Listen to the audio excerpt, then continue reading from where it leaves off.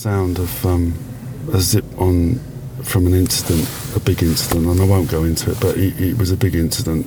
It was many years ago. And there were quite a few fatalities, and we had to go around zipping up people in body bags.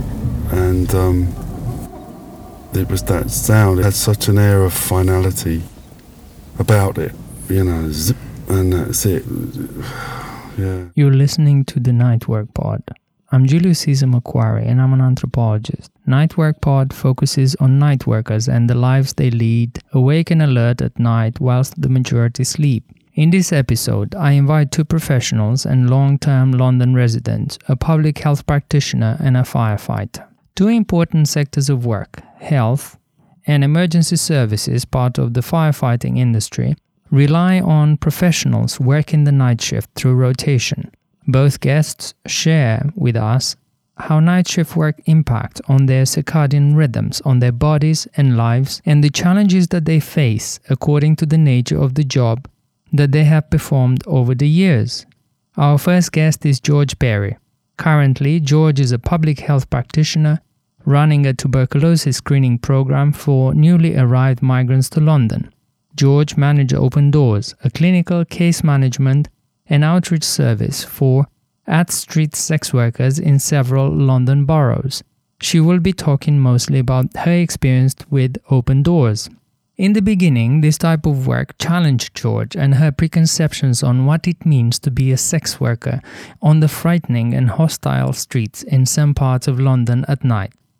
She also shares how over the years she tried to redress the harshness of a global city like London and the policies of social cleansing of the others who cannot afford living in the city.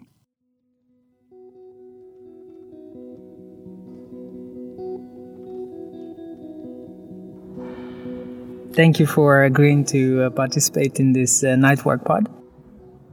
I'd like you to introduce yourself and say what you do and the kind of work that you have been doing. So I would describe myself, I suppose, as a public health practitioner. I currently run a tuberculosis screening program for new migrant arrivals in London, in Southwark and in Lambeth. But for many years, up until the end of 2016, I was the service manager for Open Doors. Open Doors is a clinical case management and outreach service for sex workers in East London, 3 boroughs of East London, the City and Hackney, Tower Hamlets and Newham. I did that job for 13 years, and I took it from a very tiny service where there were 3 of us part-time to a pretty large service where there were at one point up to 16 of us. We were working with sex workers, street sex workers, migrant sex workers who worked off-street in brothels and saunas, and we were doing numerous pieces of work, really. Ostensibly our gateway to working with sex workers was through the offer of really high-quality sexual health services, so specialist services where sex workers could go and know that they wouldn't be judged and that they wouldn't be stigmatized. It's a really difficult disclosure to make sometimes to professionals, health professionals and professionals whose support you need, that you are a sex worker. People face a lot of judgment and a lot of stigma. So we had clinics and we also had teams where we did outreach, and we then supported sex workers basically in whatever aspect of social care they needed. So it may be that they were suffering problems because they were homeless, or that they were suffering problems because of domestic abuse, or that they were living with issues of mental health or drug dependency. They may have been experiencing the challenges of being a migrant sex worker, which are complex for sex workers because language can be a barrier, not speaking the language, not knowing how British systems work, facing the very obvious discrimination that happens if you are a migrant person trying to find your way in London. We would be able to support sex workers who needed our assistance with any of those issues. So that was the kind of case management element. And it was a really extraordinary job. In 1 year, we would work with almost 2,500 people, mostly female sex workers, some male and some trans sex workers, but mostly female, large numbers of sex workers from Romania and from Brazil. And then we had our indigenous UK sex work population that we supported through our street outreach programs. Thank you. Tell us a little bit about the way you used to find them or they used to find you. In the beginning, the work that we did was really focused on outreach. So small teams would go out in a car at night to meet women out on the street, and they would drive around the streets of the boroughs that we worked in places that we recognised to be street beats. And that means basically places that sex workers go to sell sex. And the other teams would also go out on outreach, but they would be to the brothels and to the saunas. And those were properties that we had known about for a long time, or that we would be told about new properties through word of mouth, or we would find in the old days through adverts in phone boxes, through card adverts, or at the back of newspapers. So we would go out in the car, and we would go out in the middle of the night to meet with the street sex workers, because that's when street sex workers work. We would always have condoms, we would have hot drinks, and we would talk to the sex workers, many of whom we would have known for a long time, but always some of whom would be new to our service, about the work that we could do, about the support that we could offer, and we would encourage them to come and see us in our drop-in. And that's how we would make contact. Sometimes sex workers would come to the car and bring friends or new people that they had just met working on the street. With our off-street work, we were able to offer the option to come to the drop-in if the sex workers wanted to do that, but many of the off-street sex workers tended not to want to do that, not least because their lives were very nocturnal, and getting up and coming to a drop-in would have been quite a difficult thing to do, but we would meet with them at our office and we would work with them and support them in terms of any case management needs that they had. Thank you. So I have next two questions related. What was surprising about working with this group of people? But more importantly, what was surprising about working at night? Maybe there were many things that surprised me over the years. Many phenomena that I saw that challenged my preconceptions about what it meant to be a sex worker. I was really surprised at the fraternity, the community that there was on the street. I was so aware of how frightening and hostile the streets could be, particularly for women. I was overwhelmed by, I thought that the women would immediately take up offers of assistance and support, which would mean that they would potentially move away from street sex work fairly quickly. My job has never been to insist that people move away from selling sex, but for me, definitely seeing how some of the street sex workers worked, it felt so dangerous and so desperate. And what I realised was that transition away from the street is a really difficult thing to do. In 2013, Open Doors published findings of a needs assessment conducted with street sex workers in the London Borough of Newham between February and April 2013. An actress will dub the story that was included in this report. It is based on a real-life experience of a street sex worker from Romania who earned her bread and butter through sex working on one of the streets in Newham Borough of London at night.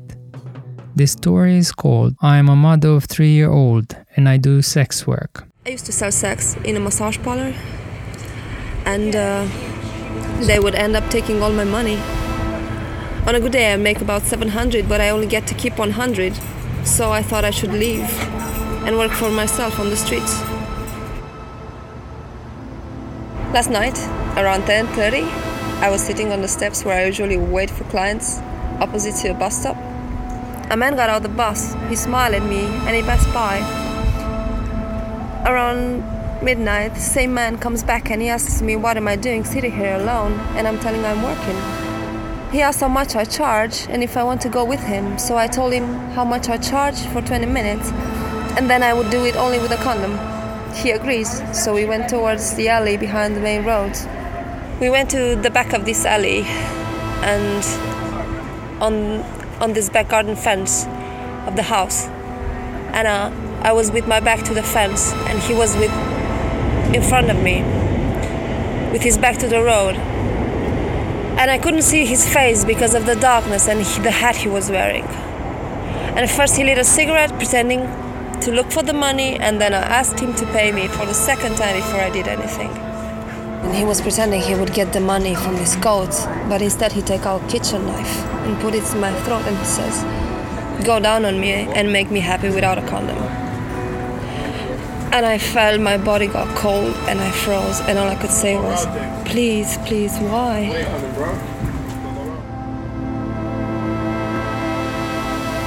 In the meantime, a hand stretched out of nowhere. It passed by my head, aiming towards his arm holding the knife. And then I felt my body being pushed forward. And by the time I realized what was happening, the fence had already fallen onto my back, pressing me to lean towards him. And then the attacker ran with his knife, and I ran too. And as I reached the car park nearby, the man in it asked me if I was all right. And I think that a man saw everything.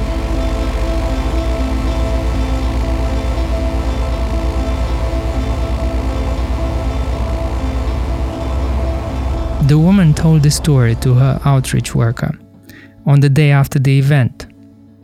She's telling him the story in a crowded overground train which was taking the two to the hospital where she was due for her checkup. She seemed undisturbed by what has happened and said to her outreach worker that such events happen regularly. It wasn't the first and it won't be the last time.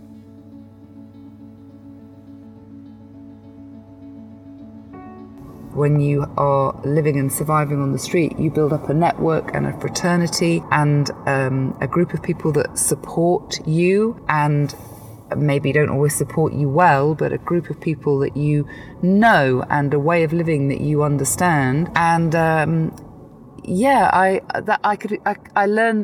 began to learn that there was a real strength and a support around that for a lot of the women, and that was what often made it hard to come off the street, because to come off the street meant that they would lose touch with that street community.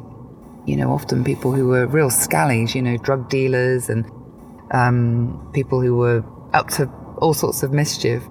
But to come away from that, to come out of that, meant that you didn't have that, or the women wouldn't have that identity anymore. And that was really hard for them to move away. So that was a real surprise for me. Another surprise for me, I think, when I worked with the off-street women was how strong they were, how tough they were, how much responsibility they had. For many of the migrant women, selling sex and earning money was about really sending the majority of that money home. You know, London is a really expensive city to live in. They had their outgoings to spend here, but they really needed to, and the expectation was that they would send money back to family, and that was their responsibility. And I learned a lot about how the women were really prepared to step up to that responsibility and often face really dangerous work environments and boring work environments, or work environments that, you know, that they didn't particularly, they didn't like that much. But I also talked to women who had come to the UK originally to perhaps work as a waitress or to work in food packing or flower packing and picking, and who'd gone, this is just never going to pay me enough money. I'm never going to be able to send the kind of money home that my family needs. So that's why I'm going to get involved in sex work. And a real sense of duty and loyalty and pride that they were able to support family. So I think that was a really interesting surprise for me. Thank you. What do you think, in a few words, about the nocturnal city about London as this city that never sleeps. On the backdrop of your experience of working with these people that you've just been describing.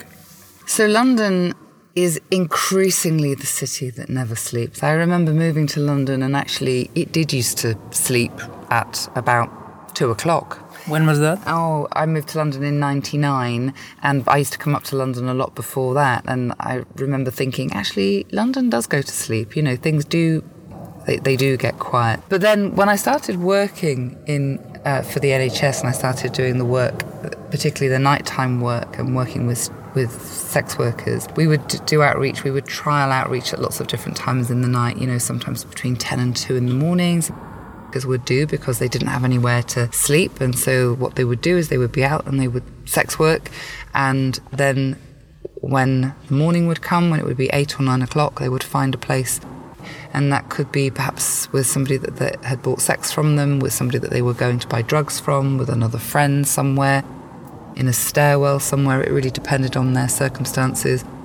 And, you know, because London is hard and tough, and it's got harder and tougher, and there are fewer and fewer resources out there, you know that probably when the light comes up, the place that many of the street homeless sex workers will go to will be, you know, stairwells of blocks of flats, bin areas, wherever they can find a place to lay their head.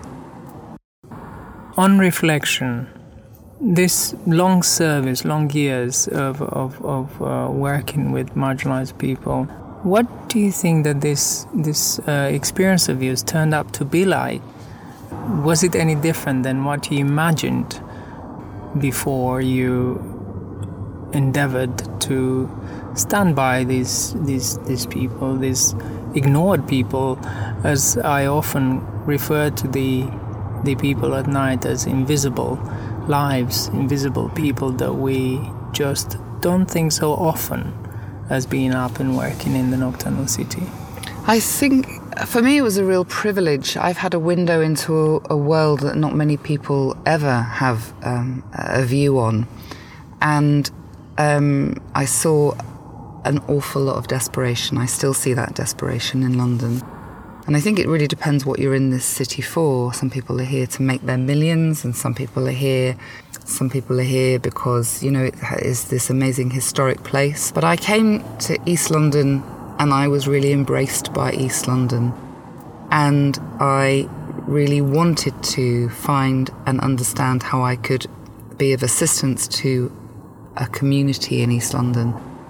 And because of my colleagues, most of whom were from East London, and because of the work that we were all able to do together, I think that we really did make a profound difference to a lot of people's lives. And for me, that's been the reason to be in London. It's harder and harder to do that. The purpose of which I truly believe is to enact social cleansing. It's to push people out of London that cannot afford to be here, that cannot be here without some assistance. And, you know, we really see the social policy playing out. We are seeing such cuts to the NHS and to homeless and housing services and to drug and alcohol services and to mental health services. And so actually the people, the ghost people that you see on the streets are increasing in number, but the things that can be offered to them are the support that can be offered is less and less. I try in London to redress the harshness of this city by being a human being and offering human support. And I think that's the only way that I could be in this city and keep my sanity, really.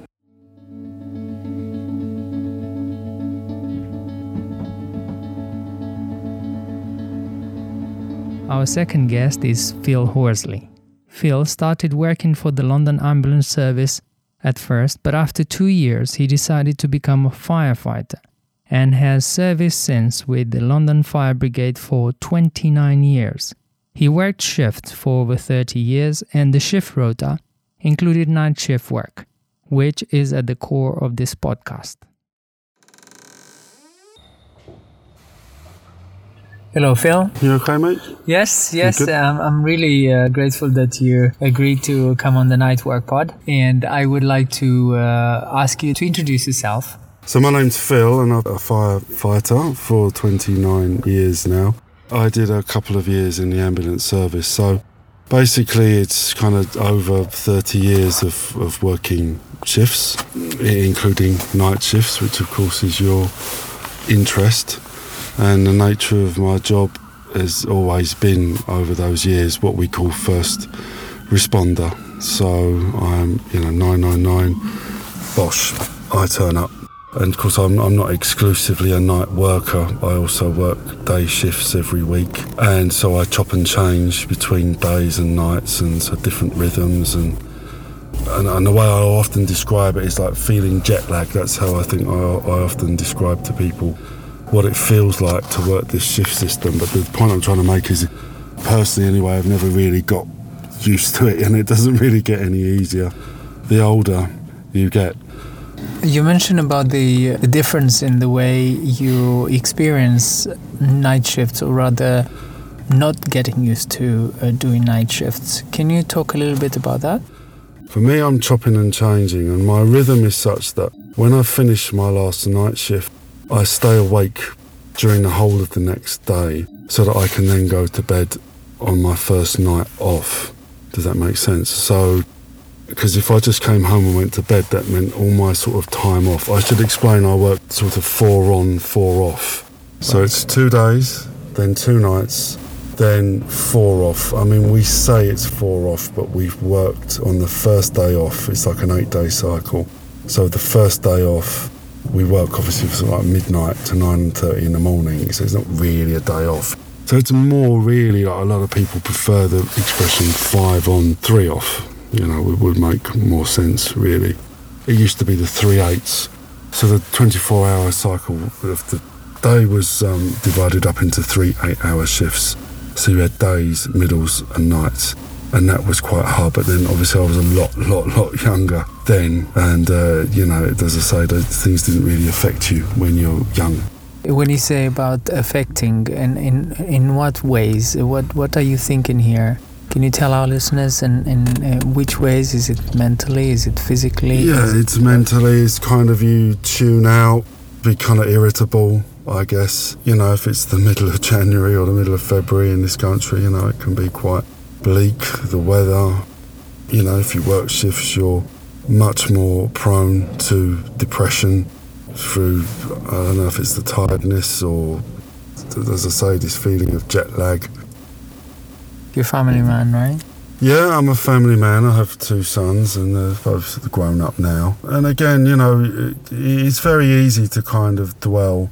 My job can be very kind of physically demanding as well as the mental part. But it's very easy to dwell sometimes maybe on the negative aspects of working shifts. But one of the positive things is that, I'm around a lot during the day, so I was able to be sort of quite involved with my son's upbringing, and I would be able to go to the school to pick them up before I went to take them in the mornings on my off-duty days.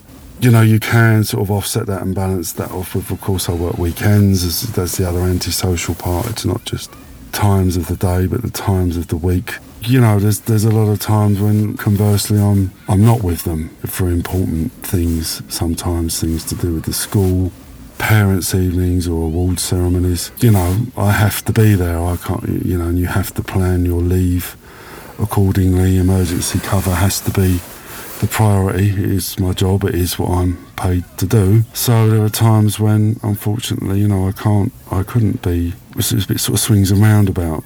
For the last 32 years, I haven't known anything else. And as you know from all the other people that you've been talking about, when you're working shifts, it's so much more kind of an investment in your life. But your job becomes so much more like your lifestyle and influencing your lifestyle, because you're not kind of around when maybe the majority of other people are around. What was most surprising for you being up at night and working? It's a funny feeling, really, and again, it may be the uniqueness of my experience. When someone sort of dials 999, it's kind of quite desperate times, it's life or death, and when you turn up, you're kind of very suddenly flung into this very high-octane heart rate, the expectation on you when you turn up. People think, oh great, the ambulance is here, or great, the fire brigade are here, everything's going to be fine now. It's this real 0 to 100 mile an hour kind of rush mixed up with expectation. And does that make sense? Yes. Is that different than responding to call in the day? Yes, there is an expectation when we get called in the night, because there are so few people around and someone has called us, that you never actually know until you turn up what you're going to get. But it's more likely at night, because people are asleep and people are effectively defenceless, particularly if they don't have. So when the bells do go down, we say the bells go down when we are called in the night. There have been times when I've gone like that, like I said, like 0 to 100 in a split second, and you can sometimes feel physically sick. Some people can actually like levitate, because the shock of the alert is so great that you just have this kind of spasm. Because some people will maybe rib us and jibe us and say, oh, firefighters, you can sleep all through the night if you want. Between midnight and 6 o'clock in the morning, we are allowed to rest. I've always said it's not like real sleep. It really, really isn't. You can rest with one eye open.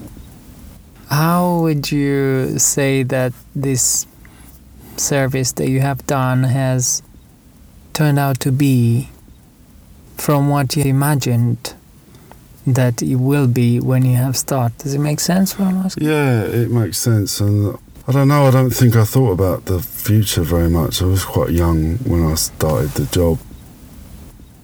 It's all I ever wanted to do. I grew up behind a fire station, playing sports in the yard, and that was it. That was all I was ever going to do. And 30 years is a relatively short space of time. So some changes have been detrimental, I believe, around pay, and there's much more care around employees' health and safety. Our lifespan is much increased, in line with the rest of the population, but that is pays tribute to, that is a result of having much better breathing apparatus, having much better protective equipment. We know about cyanide gas, we know about all these hazards more efficiently. Our shifts by and large have stayed the same, but they've changed a little bit. It's become a little less family friendly. But when the Fire Service Act and the pensions and all that came in after the Second World War, firefighters retire, and I know firefighters that retired again in their 50s, they're now in their 80s. They've been retired longer than they were firefighters. They've retired longer than they were working. You've been a firefighter and a London resident for all these years. Could you describe through your eyes how London has changed at night over these 3 decades? As I say, I'm 52 now, and I've lived in London, born in London, lived in London all my life, and you've seen yourself, and like a lot of big cities, it wasn't a place to kind of live in, it was a place to commute to and work in. And now the whole thing of, pubs always used to close at 10:30, 11 o'clock. In England in general, for example, people would come to for food. It was just like, it was a land of warm, flat beer and cold chips, and now, it's just seeing that, just the kind of the nightlife around eating out, dining out, the night economy. With my parents, we never ate out. It just wasn't something we did. You see on a Wednesday night even, just people out. We used to go to other cities, when I was younger, in Europe or whatever, and see sort of Parisian cafe culture, or, you go to America, you go to New York, and it's the city that never sleeps. And I just see London becoming more and more like that, really, much more of a night economy, much more of, in terms of entertainment, in terms of, just seems to be so many more people around, and I think it's better for it. There are some downsides to it, with gentrification. It's become a lot more expensive to live here. How do you think it affected your work when you think of the changes and the shift into what you think it is today? And I think it is a city that never sleeps. Yeah, well, I agree. I mean, I just think on a sort of kind of practical sort of level, whereas before you could really drive around London at night and it was almost a pleasure. I mean, when I first started driving in the early 1980s, people used to say, do you want to go out for a drive? Would you just like to go out for a drive? I mean, now it's something fun to do. And now if you said to someone, do you want to go out for a drive? They say, are you mad? You've seen the price of petrol, the congestion charge, road rage. And I just think at night, there's so much more traffic, on the road. And I think, again, just anecdotally, I don't have any, but I think it does affect, response times. You're not able to just zip about on empty streets and empty roads like you used to. It's sometimes, traffic jams. And again, the amount of, I think, kind of doing road works and stuff are more likely to do these things at night now because of the chaos. So I see a lot more kind of road works and building works even taking place at night because it's much more convenient to do it then. And I was just saying to someone the other day, again, the first station I went to when I first started working, pretty much all of my colleagues, they were male and were married, and almost none of them really did their wives' work. Now, not only does everyone's wife work, quite a lot of the wives are earning more in the last 30 years. It's been one of the big changes that I've noticed. For people who work at night and listeners of the Nightworkpod, what would you say? I hope that, I know from having spoken to you, and it's transparent when, your kind of mission is to really get the night workers' voices out there and heard, and while they're listening, and maybe I'm preaching to the converted. Night is some of the most critical, important workers, and when you're working shifts, and particularly a lot of the people that you interview are working just night, it's such a great kind of sacrifice, of a kind of a normal life, and quite often these people are paid just really just not worth what it is that they do and the contribution they make to the nighttime economy, to the running of this city. And they're so kind of hidden, and their problems are all so kind of hidden. And I know, just really kind of pay some mind. I'm sure they already do, but the night porter in the fruit and veg market that's getting, or the driver that's getting the food to the supermarket, for you, it's such a critical, important part of the running of this great city. And it's really kind of, they're asleep at home, and we can work and we can function and we run in this city because of these people kind of, so I don't sacrifice, a bit of a dramatic word, they're kind of really putting themselves out, as I say, for very little kind of reward quite often. And leave it at that, and I'll say thank you. Thank you. Thank you for listening. And thank you, Jazar, for everything that you're doing in this endeavour.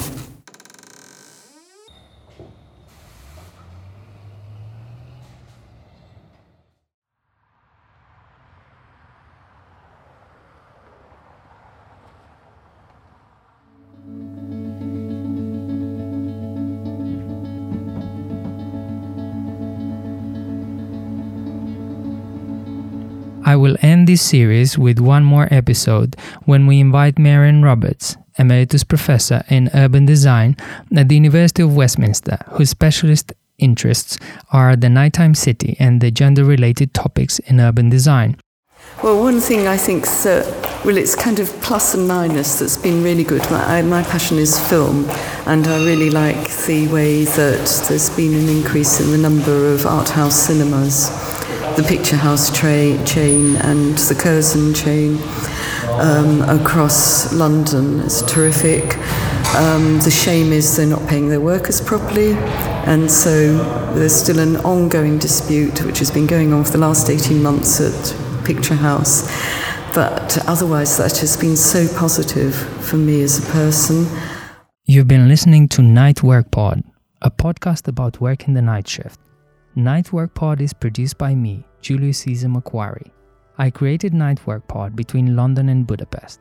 The first 2 episodes were produced with the support of Center for Media, Data and Society at Central European University in Budapest. If you like what you heard, there are a few ways that you can help me out. First, tell all of your friends in real and digital form, diurnal or nocturnal, about this show. Read the text that comes with this episode on podcast.ceu.edu, where Nightworkpod episodes are hosted. Review the show on iTunes, and you can also donate to support the show production via my website, lightsparkscreatives.myportfolio.com. You can also contact me at Nightsparks Lab Facebook page. Thank you, and I hope you enjoyed the second episode. Tweet the word and tune in for the third episode coming soon.